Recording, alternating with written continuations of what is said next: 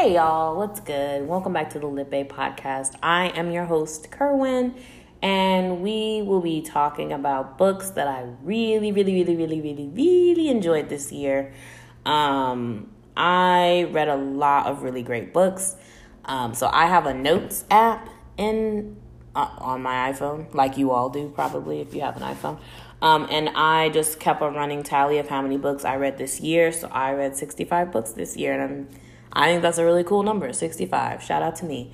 I also just want to point out that it doesn't matter how many books you read, whether you read 1.5 books in a year or 200, you're still a valid reader. And that's all that matters. Audiobooks count as reading. Ebooks count as reading. Reading newspaper articles from, reliable sources. You know what I mean? Like, you're doing the reading, and I see you, and I hear you. So y'all are doing a great job, no matter what your number is. Or if you're just somebody that's like, I read and I don't count, shout out to you, because you're the real MVP. But let's move on, and I'm just gonna talk about some books that I read this year that I really loved, and I probably brought them up at some point in this year. I'm gonna bring them up again because it's my podcast and I do what I want. So the first book I want to talk about is The Prophets by Robert Jones Jr. I absolutely love this book. The Prophets follow Samuel and Isaiah. They are two young enslaved black men on a plantation. They have a, romantic connection. They do their work. They help others. But, for the most part, everyone just kind of leaves them alone. And they just let them do them. So we see their relationships from the lens of other people on the platform. So whether that be, the actual, plantation owners, the, other enslaved people, good or bad. We see their relationships from many different lenses, which is very interesting. A lot of themes that were covered in this book were fetishization of black men, or black people in general, though. Colonialism, the role that religion plays in villainizing the queer community. And it just questions, what is masculinity? You know what I mean? What does it mean to be a masculine man, a man?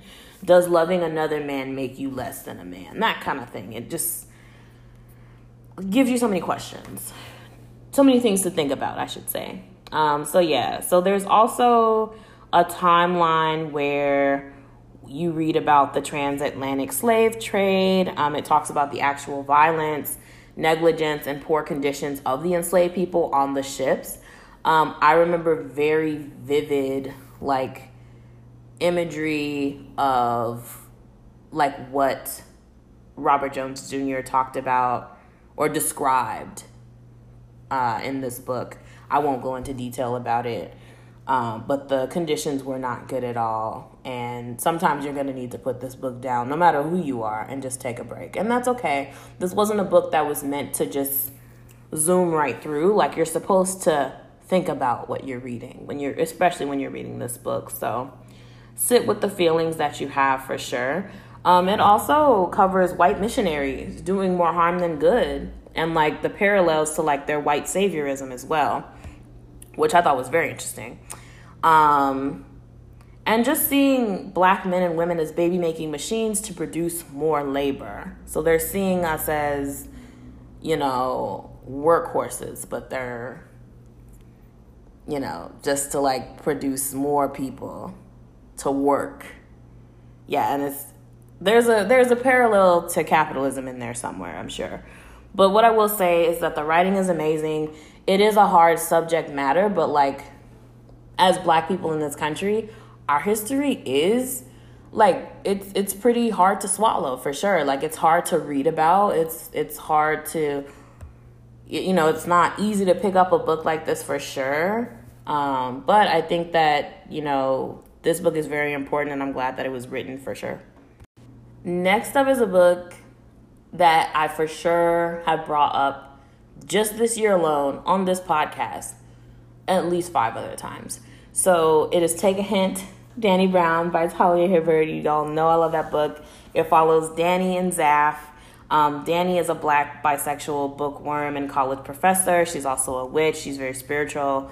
She's been burned by love in the past and made to believe that, there was something wrong with her because her career was important to her, and that, she felt like she didn't love the right way because, she was just with people that they just weren't compatible, but she couldn't see that then.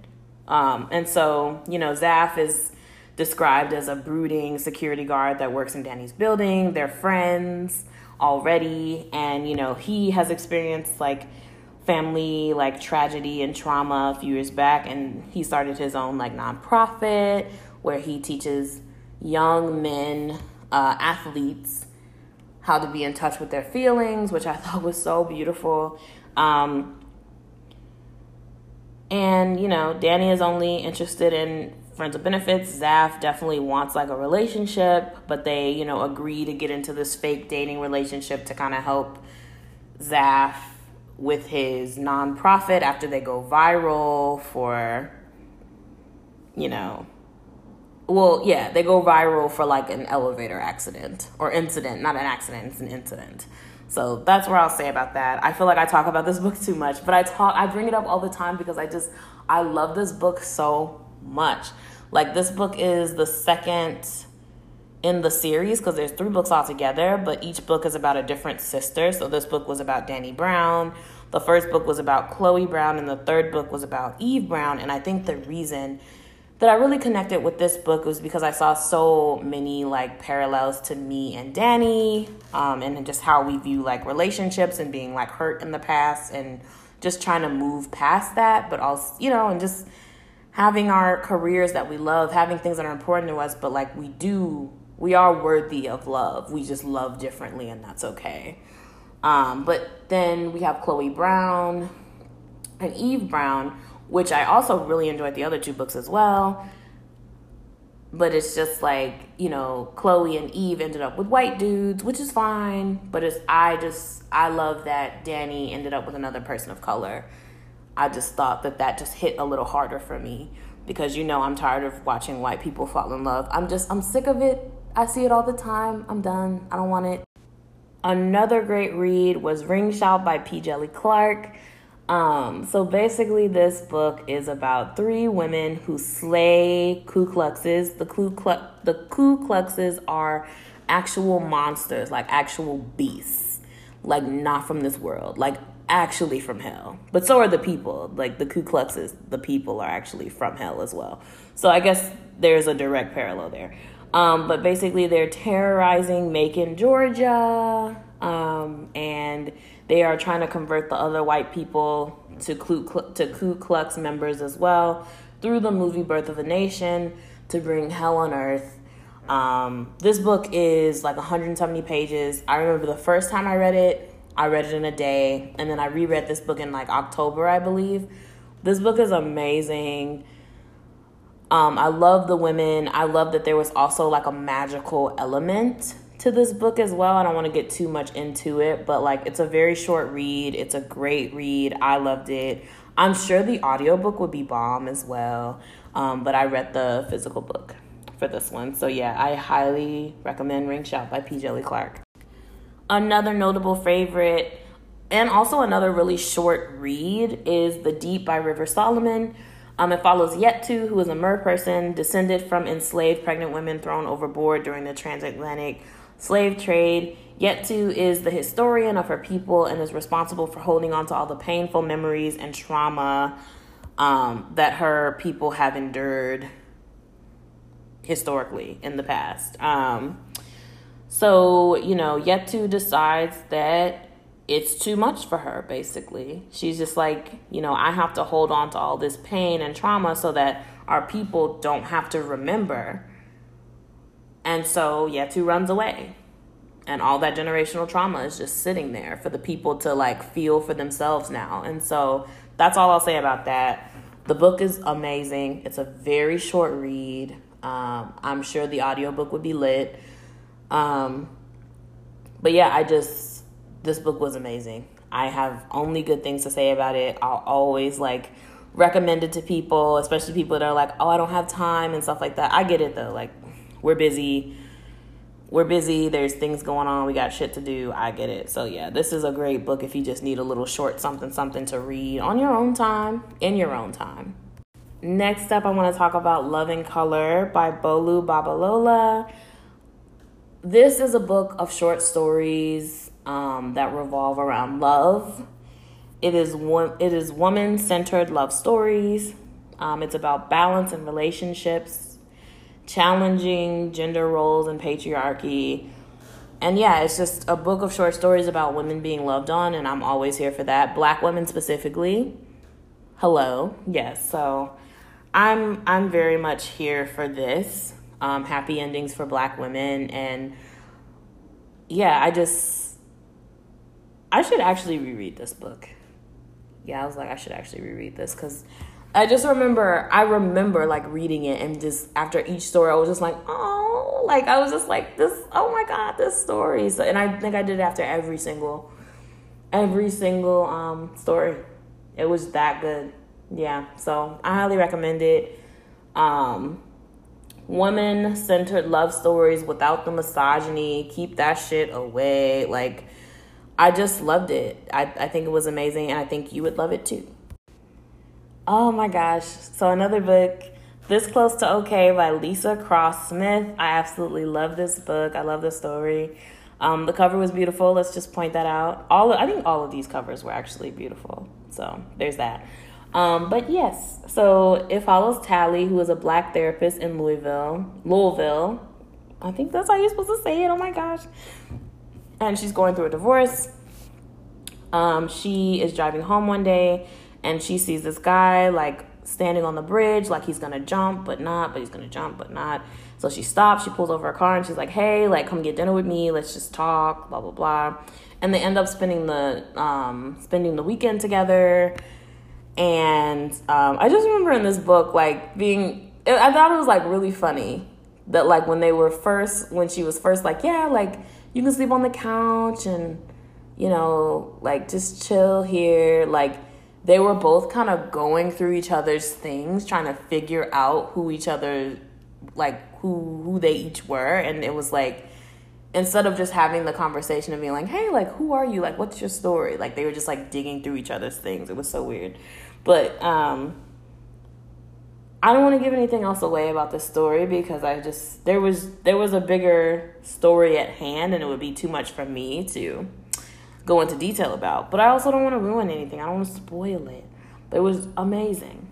It was such a great book, and like a lot of great themes around mental health, which I was here for, but also just like flaws in the justice system, which we know there are a lot of flaws there. So, you know, this might be the book for you. Up next, we are going to talk about The Kiss Quotient by Helen Huang. Loved it. I loved all the books in this series, honestly. But The Kiss Quotient follows Stella, who is feeling pressure from her family to start dating and to get married and have kids. Her coworker informs her that she needs to be good at sex in order to find a relationship. So with that new knowledge, she hires an escort to teach her how to have sex. And so Michael enters, and Michael realizes very early on that she actually doesn't need help with sex. Like, sex isn't the problem. He was just like, you know, you need relationship experience. Like, you've never been in a relationship before, so you need like experience on like what a partnership is. So I'm glad Michael could help. So yeah, Stella is on the autism spectrum. She makes a lot of money. She works in like economics and like tech somehow. Like, she makes a lot of money. Michael is an escort. And, you know, very humble beginnings, and has a dream of working in fashion, which I thought was really cool. I think that, like, that's the thing that really intrigued me about this book, too, while I was reading it, was, like, the gender roles, right? Because usually I feel like we have the man that works in tech, makes all this money, and it might be the woman that just makes less money in the relationship. But the two things were, like, flip-flop. So it's like Stella is the one that is, you know, making all of this money, and Michael is like making a little bit less money, And, he wants to work in fashion and like construct garments. And, I think that sometimes fashion and fashion design can be seen as like a feminine thing to do. But I love that we have like this man that is like, nah, like I love constructing garments. Like I sew, I do alterations, I do this, And so I just thought that was just really cool to me. Because a lot of times, especially when you read romance, it's like men have quote unquote manly jobs, like construction. And I don't know, what's a manly job? I don't know. Yeah, so I thought that this book was very cool. And I also just like that this book, like, really focused on consent, but consent for both of them. Yeah, consent for both of them. Like, I think the fact that all of these, like, contemporary romances now are, like, centering consent is a game changer for these, like, contemporary romance, like, stories. I think that is, like, one of the biggest things that was missing when I was, like, coming up and reading, like, these white stories and this stuff is supposed to be sexy, but it's like, no, it's like, that's actually not sexy because there was no consent. You know what I mean? So The Kiss Quotient by Helen Huang was absolutely amazing. I also enjoyed The Bride Test by Helen Huang and The Heart Principle. I love The Heart Principle because I love Quan. Oh my God, I can't stop saying it. I just love Quan so much, and I'm glad I got to get like, a deeper look into his world in The Heart Principle. And I hope that maybe one day we can get like a whole book just of Quan, because that's what I want. Next up, I want to talk about The Last Night at the Telegraph Club by Melinda Lowe. I thought this book was absolutely amazing. I thought the writing was really great. And this is a historical fiction, and I felt like it was very believable for what it was. So The Last Night at the Telegraph Club follows Lily, who is a Chinese-American girl in high school. She lives in San Francisco during the Red Scare. Her family, specifically her father, is being threatened with deportation from the country because he is believed to be protecting communists. At the same time, Lily is developing feelings for her classmate, Kath. Now, this is also the time... Kath is a lady, and this is also at a time where, like, being gay was, like, a crime. You can get sent to, like, mental institutions for being, like, queer or gay. Like, it was seen as a disease at this time. So, like, Lily having feelings for Kath was not good because that could be something used against her father to be deported back to China. So, she's dealing with that. So there's this place called the Telegraph Club, which is only a place where, queer women and LGBTQI plus people hang out in this. Well, no, it's a club for women only. That's how it was described in the book. It's a club for women only, queer women. It's the only place where they can feel like semi-safe, like being in that space together and doing what they do. So that's what it is. But yeah, I think that this book did a really great job of like setting the tone for like what gayness and queerness looked like, in society to people's like neighbors and classmates and like people's views on like being queer and like what the community had to say about it and things like that. So yeah, this book was amazing. I listened to the audiobook, which was amazing. Glad I did the audiobook for sure. I would also like to own this book though as like a physical book, so I might go ahead and buy that once my buying hiatus is over, of course.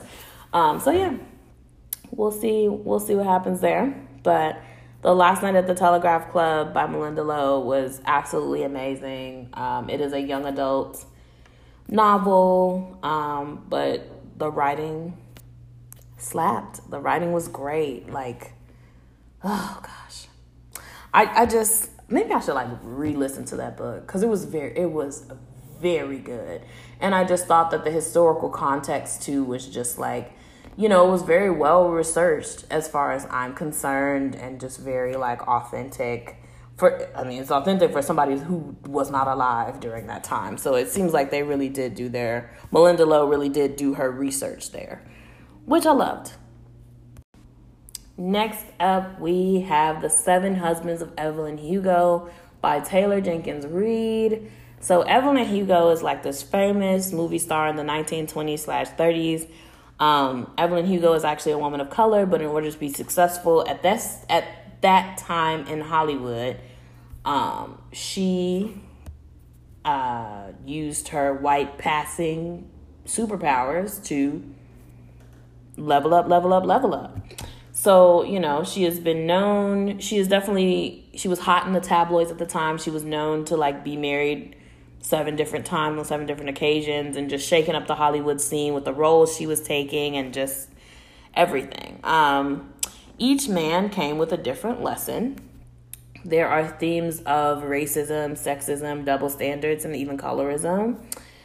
So in this book, Evelyn Hugo, she's known for not really doing interviews, but she asked specifically for this journalist named Monique.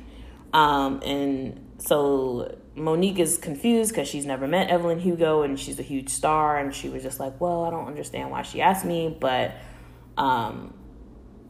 Evelyn hires her to basically write her memoir. So Monica has to go to her penthouse every day and listen to her talk and make notes and do all of this. And then we, down the line in the book, we just noticed that their 2 storylines have connected before. And when you learn how it connects, it makes you feel some type of way. So that's all I'm going to say about that. But I really enjoyed this book a lot. I really enjoyed the story. I thought it was very good. I checked the trigger warnings for this for sure, but I really enjoyed it. I thought the writing was very good. There are some other books that I do want to pick up by Taylor Jenkins Reid.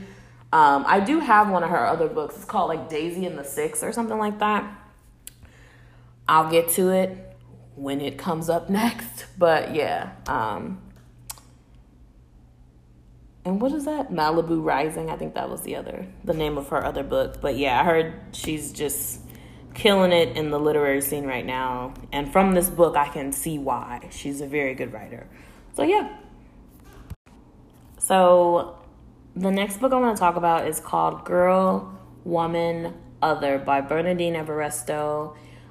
This follows 12 different British women across, all intersections of identity. These are women of different class, cultures, and sexual identities, and gender identities as well. I think that it's better to go into this book blindly, but basically each chapter is about a different person.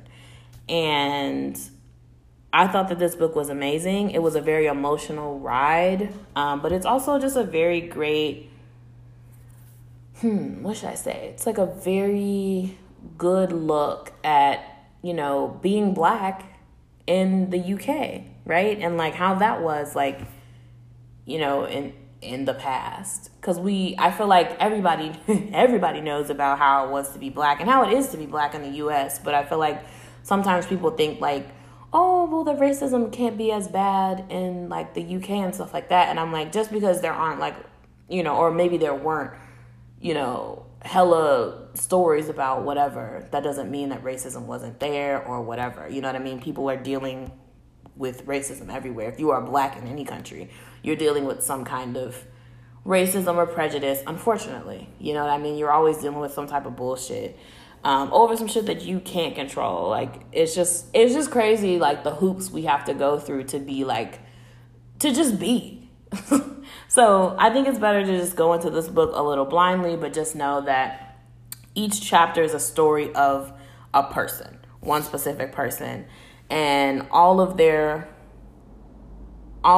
stories kind of tie to one another as well. So I went into this book blindly. I found it in the library, and I was very intrigued by the name of the book, and then I read the synopsis on the back, and I saw that there was a non-binary influencer, and I was like, I'm definitely going to take this book home.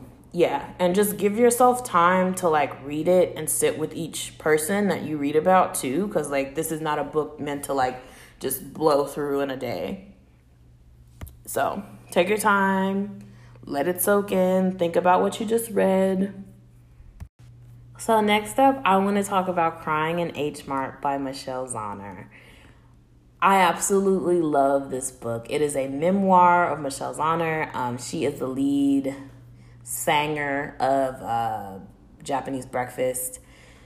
I had not gotten into Japanese Breakfast, their discography, before this book. And then while I was reading it, I was like, well, let me like listen to their latest album. It's called Jubilee. And I love Jubilee. I think that the album was just so well done. It's just amazing. If you haven't listened, you should definitely take a listen. Let me see. So yeah, I kind of just went through their whole discography after that, and now I got a new favorite artist. Wow, look at that.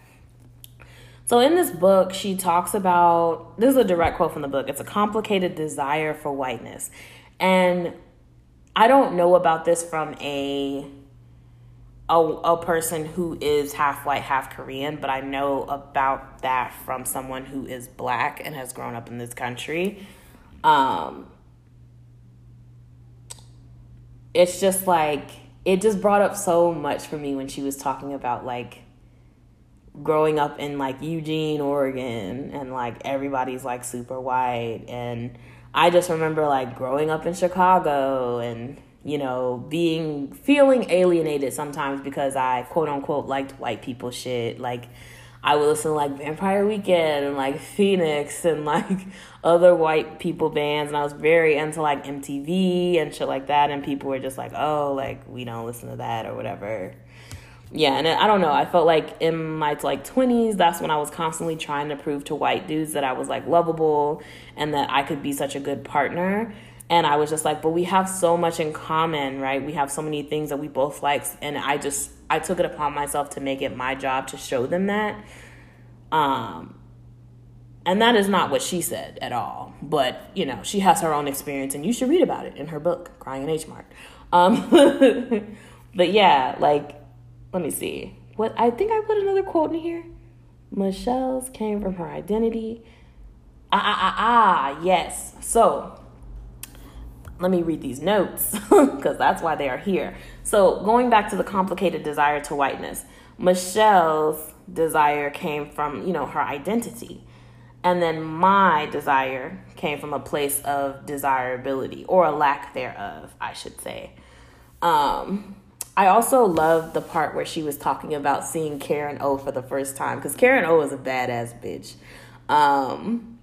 And she was basically just talking about, like, you know, how do I get to do that? Like, I'm seeing this awesome, like, you know, half American, half white, half Korean girl on stage, like, being a badass bitch. She was like, how do I get to be that? And she was like, you know, there's already one of us doing this, so I can't be another girl doing this.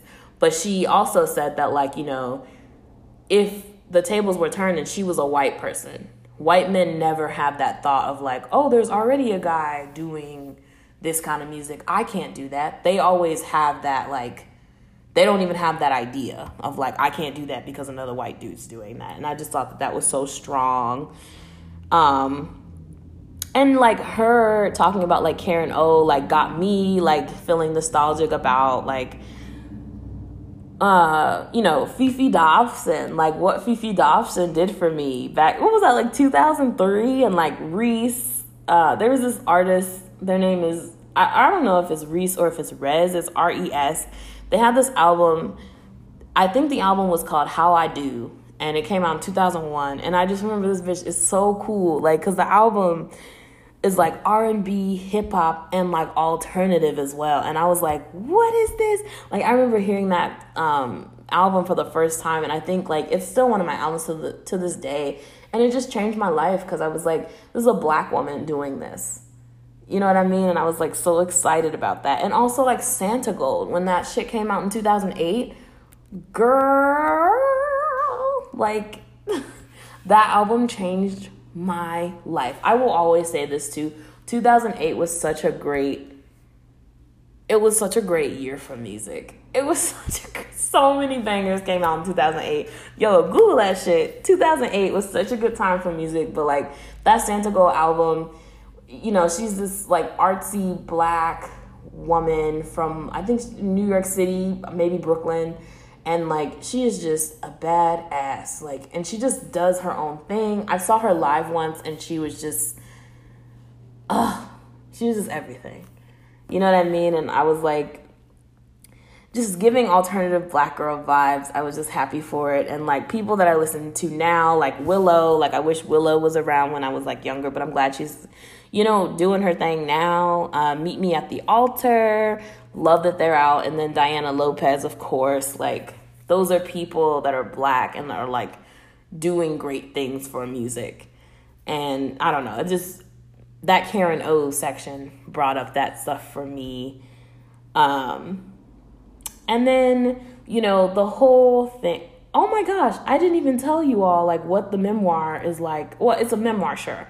But this is a memoir about Michelle Zauner, who talks about the loss of her mom. So loss of a parent, which is never an easy thing to go through.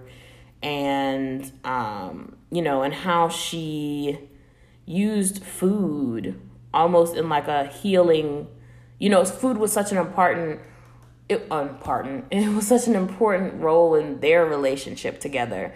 And after she passed, you know, Michelle still, you know, has that focus on food, you know, to connect to her mom as well. And I remember in the book, Michelle said something about like, you know, once her mom was gone, she felt like she had like no connection to her life in like South Korea. And that shit just hit so hard. It just did. Like this memoir was absolutely amazing. If you see it at the library, you should definitely check it out. If you see it at Target, pick it up. Like it's very good, you know. I mean, I guess unless you're not like a memoir person, but otherwise. But yeah. So, you know, that being said, you know, her grieving, you know, her mom. I actually lost my dad a few years ago. And when I was reading this book, it brought up so much for me. And it brought up so many good memories that like I kind of forgot about between me and my dad. And I was just like, I'm going to use this time to kind of gloat about my dad because he was like really awesome. So here we go. My dad also loves food and he loved to cook. He was very into barbecue. He had his own rib rub, like, you know, like ribs and like, yeah, like, you know how people use rubs. Yeah, like he had his own rub like that he created, which was very cool. Like he really did take care of like me and my family a lot. Like he fed us, he made sure we were good. Like food was like our connection to him as well. I remember he used to go to like health food stores and like he used to bring home like hummus and like pico de gallo. I still remember this day like it was like yesterday. I was like in high school and he like came home and he was like, oh my God, like Kerwin, I tried this stuff at the health food store. It's called hummus. You have to try it. And I was like, okay. And like that shit slapped. I was like, oh, hummus, you say? Yeah, that shit was good. And then like I just remember one time I like made my own pico de gallo and he was like so excited. He was like, oh my God, is that pico de gallo? I was like, what do you know about pico de gallo, bro? Like, what is going on? Yeah, like it was just, I don't know. It was so cool. Like just, oh my God. And I like, it's not that I forgot about him. It's just like, I just don't think of those memories that often, I guess, for whatever reason. And I was like, those are really good ones. And I was like, I don't want to forget those. I also remember like, he used to make Brussels sprouts quite a bit. And like, I remember like, he would be like, oh, Brussels sprouts are so good for you. And I was like, no, like, I don't want that. I don't want Brussels sprouts. Like, they're nasty, blah, blah, blah. He was like, just have one. I'm like, no, I don't want it. And I would still have it, but I would be like, I don't know. It's weird because I actually love Brussels sprouts now. So I think I was just being a brat. which I'm known to be sometimes. It's fine. But I was just like, I actually love Brussels sprouts now. And I was like, why was I such a brat, like, back in the day? Like, oh, I don't want to eat Brussels sprouts. But I actually, like, love Brussels sprouts now. But he was like, I think he was, like, disappointed that I didn't like Brussels sprouts for whatever reason. But yeah, he was very big into barbecue. He used to barbecue, like, at multiple points of every single summer.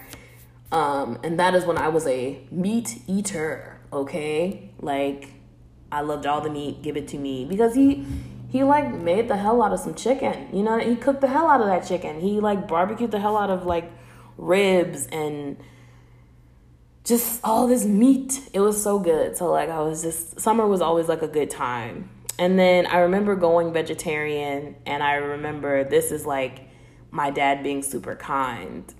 I remember being vegetarian, and my dad would, like, cook for me and the family, and he would be like, oh, I know you're vegetarian. So, like, I made the big batch of this with meat in it for the rest of us, but he was like, I made you a little batch with just, like, more veggies and stuff. And I just remember being like, damn, that is so nice. Like, you know what I mean? Like, he didn't get mad when I told him I was like, yeah, I'm not eating meat anymore. He was just like, okay. And he just was like, well, you still got to eat. So here we are. And I was like, yo, what a great dad. And let me see what else. How else can I gush about you? Oh, yes. And so after school, this was like I think it's my senior year of high school. And, you know, I was killing it in school. Just kidding. I was a C student. And, but I had this after school program that I went to where it was like, we did like video editing, and I was like so excited about it. And like my school was on like the southeast side of the city, and the place was on like all the way on the north side. And so like my dad would like pick me up from school on those days, and he made lunch for me. So he like made me a sandwich, got me a bag of chips, got me a bottle of water, and he'd be like, okay, well, like, you eat this, because he was like, by the time you get home, you know, it's gonna be like 9 or 10 o'clock. He was like, you know, like, you have to eat between like, and you got to school at 7 a.m., you're leaving at 3, now you have to get here by 4. Like, he was like, you have to eat. So he would like make me lunch, and he would drive me to the train station. So then instead of my trip being like 2 hours on the train, my trip downtown would be like maybe 45 minutes. And I just think that was just like very sweet of him to do that, because he didn't have to do that, but he did. And let me see. The last thing I want to say is, So in high school, all throughout high school, I did this culinary arts apprenticeship thing, and I could just tell that, like, my dad was, like, super proud of me. He would always say, like, you know, people always need to eat. Like, I think it's great that you're getting into cooking and blah, blah, blah. It's also a really great life skill, this and that. And I could always just tell when he would, like, come to, like, our showcases and stuff that he was just very proud of me. Both my parents, really.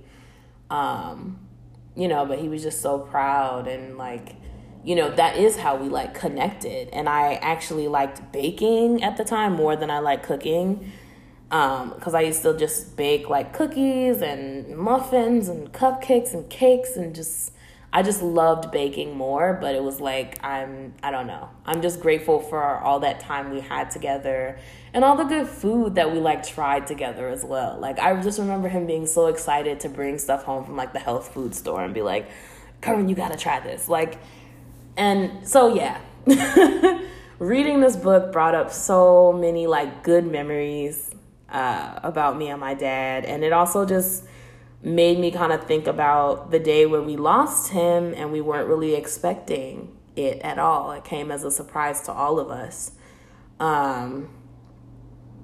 And that was a very hard day. And what I will say about grief is that, you know, you never really truly get over something like that, especially when you're so close to that person. You kind of grow around it, right? You know what I mean?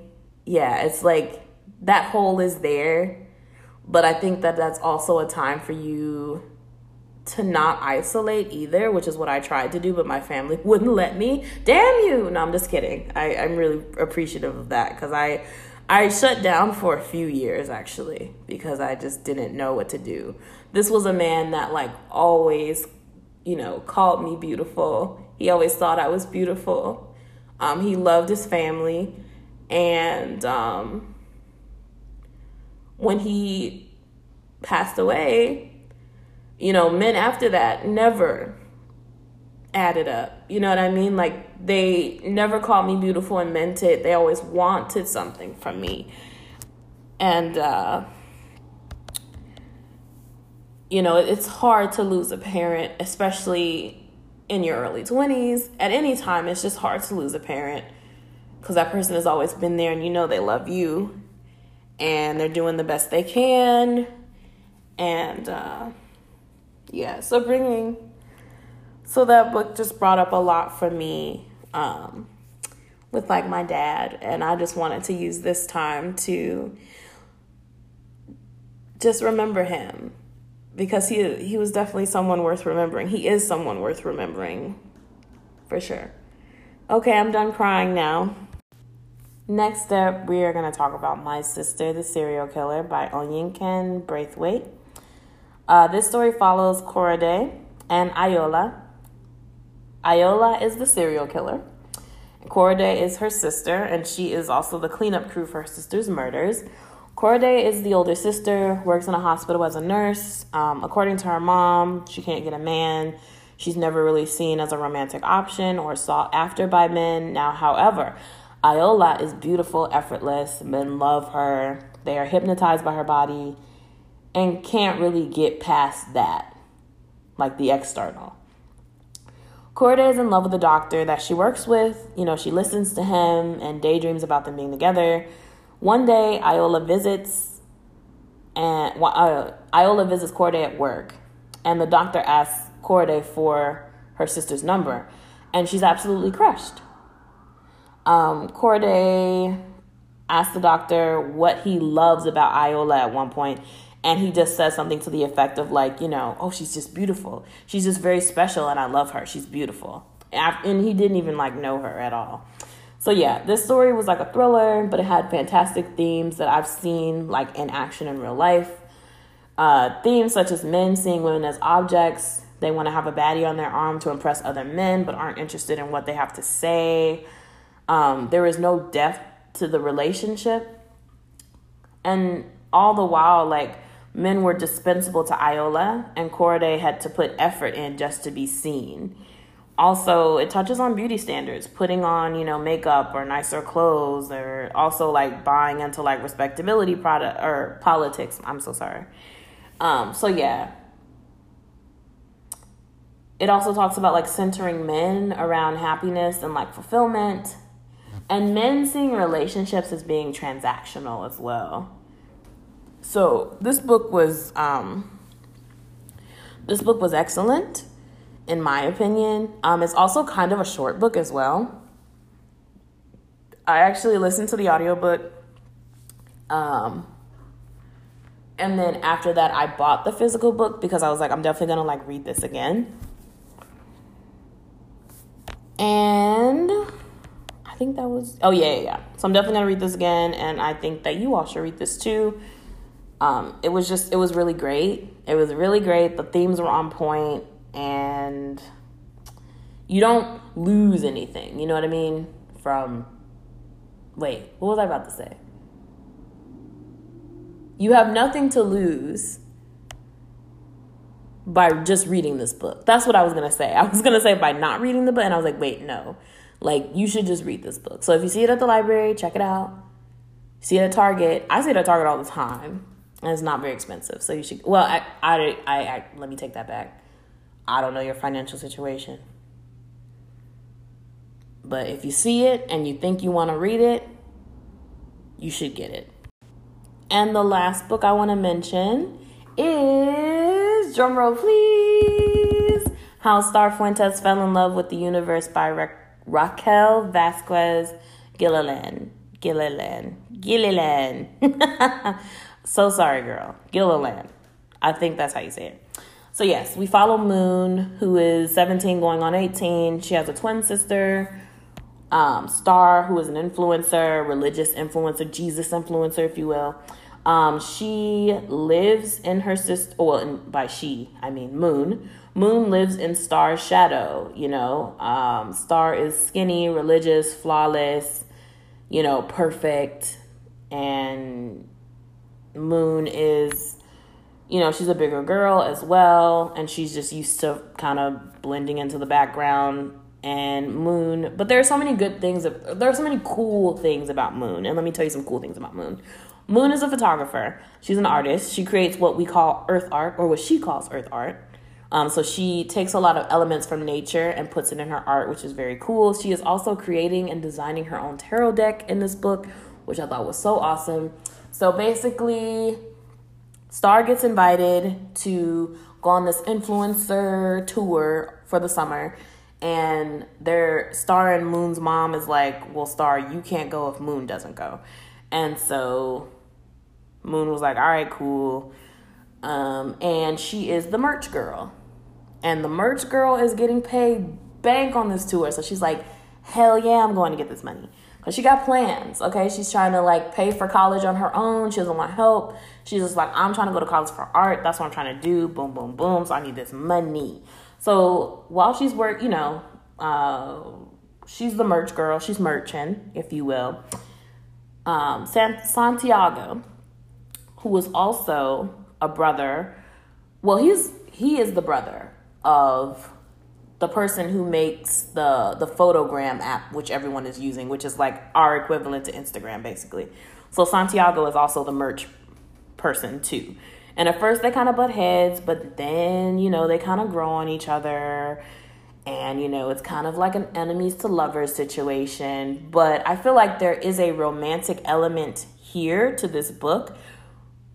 But the book is not just about Moon and Santiago. It's not really just about them. It's really about Moon and her growth and her past as well. Trigger warnings for physical abuse and emotional abuse. What I will say is that her mom was hella toxic to her entire life. Star, I would say 65 to 75% of the book, Star was toxic to Moon, which is another kind of evil because y'all are twins. And I thought twins were supposed to be like the closest, you know what I mean? The closest of the close. So I was very disappointed in Star for more than half of this book because she was a damn fool. But one thing I would love to see for Star, if another book in this series is to be made, I would love to see a book just on Star. I would love to see like her origin story, if you will. I would love to see, you know, how she got into influencing for Jesus. I would love to see, you know, her talking about her sexuality. And I would love to see her and how she handles like maybe a rebrand of her brand after she gets her shit together. You know what I'm saying? Maybe I just spoiled this for you a little bit, but maybe I didn't. So yeah, I love this book and I just finished it like yesterday. It was amazing. It was so emotional. This book will break your heart, but like it will make you laugh. It will make you so happy.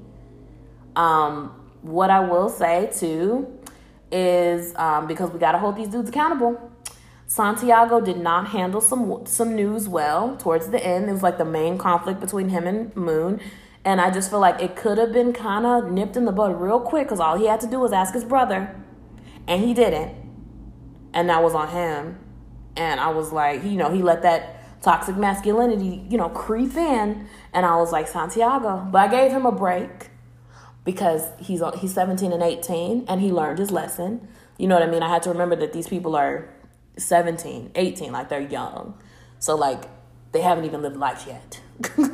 You know, so I love this book. It is a young adult novel and it was fabulous. It was good. I have nothing but good things to say.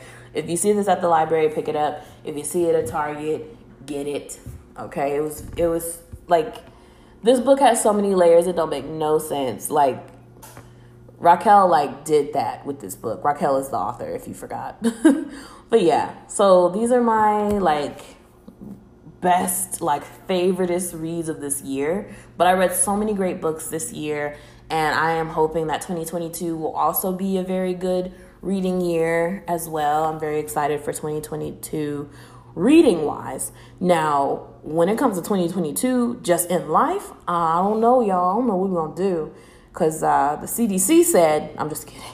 But for real, the CDC said, y'all got to get back to work. And they don't, they're shortening our, not response times, but recovery times. And they really want us to just participate in just like deadly capitalism. And I am just not really a fan. So y'all take care. Make sure you're, taking the time that you need to take for your mental health. Do what you can. I know we're all busy out here, and some people don't have the luxury to work from home. People don't have the luxury for anything anymore because shit is a mess.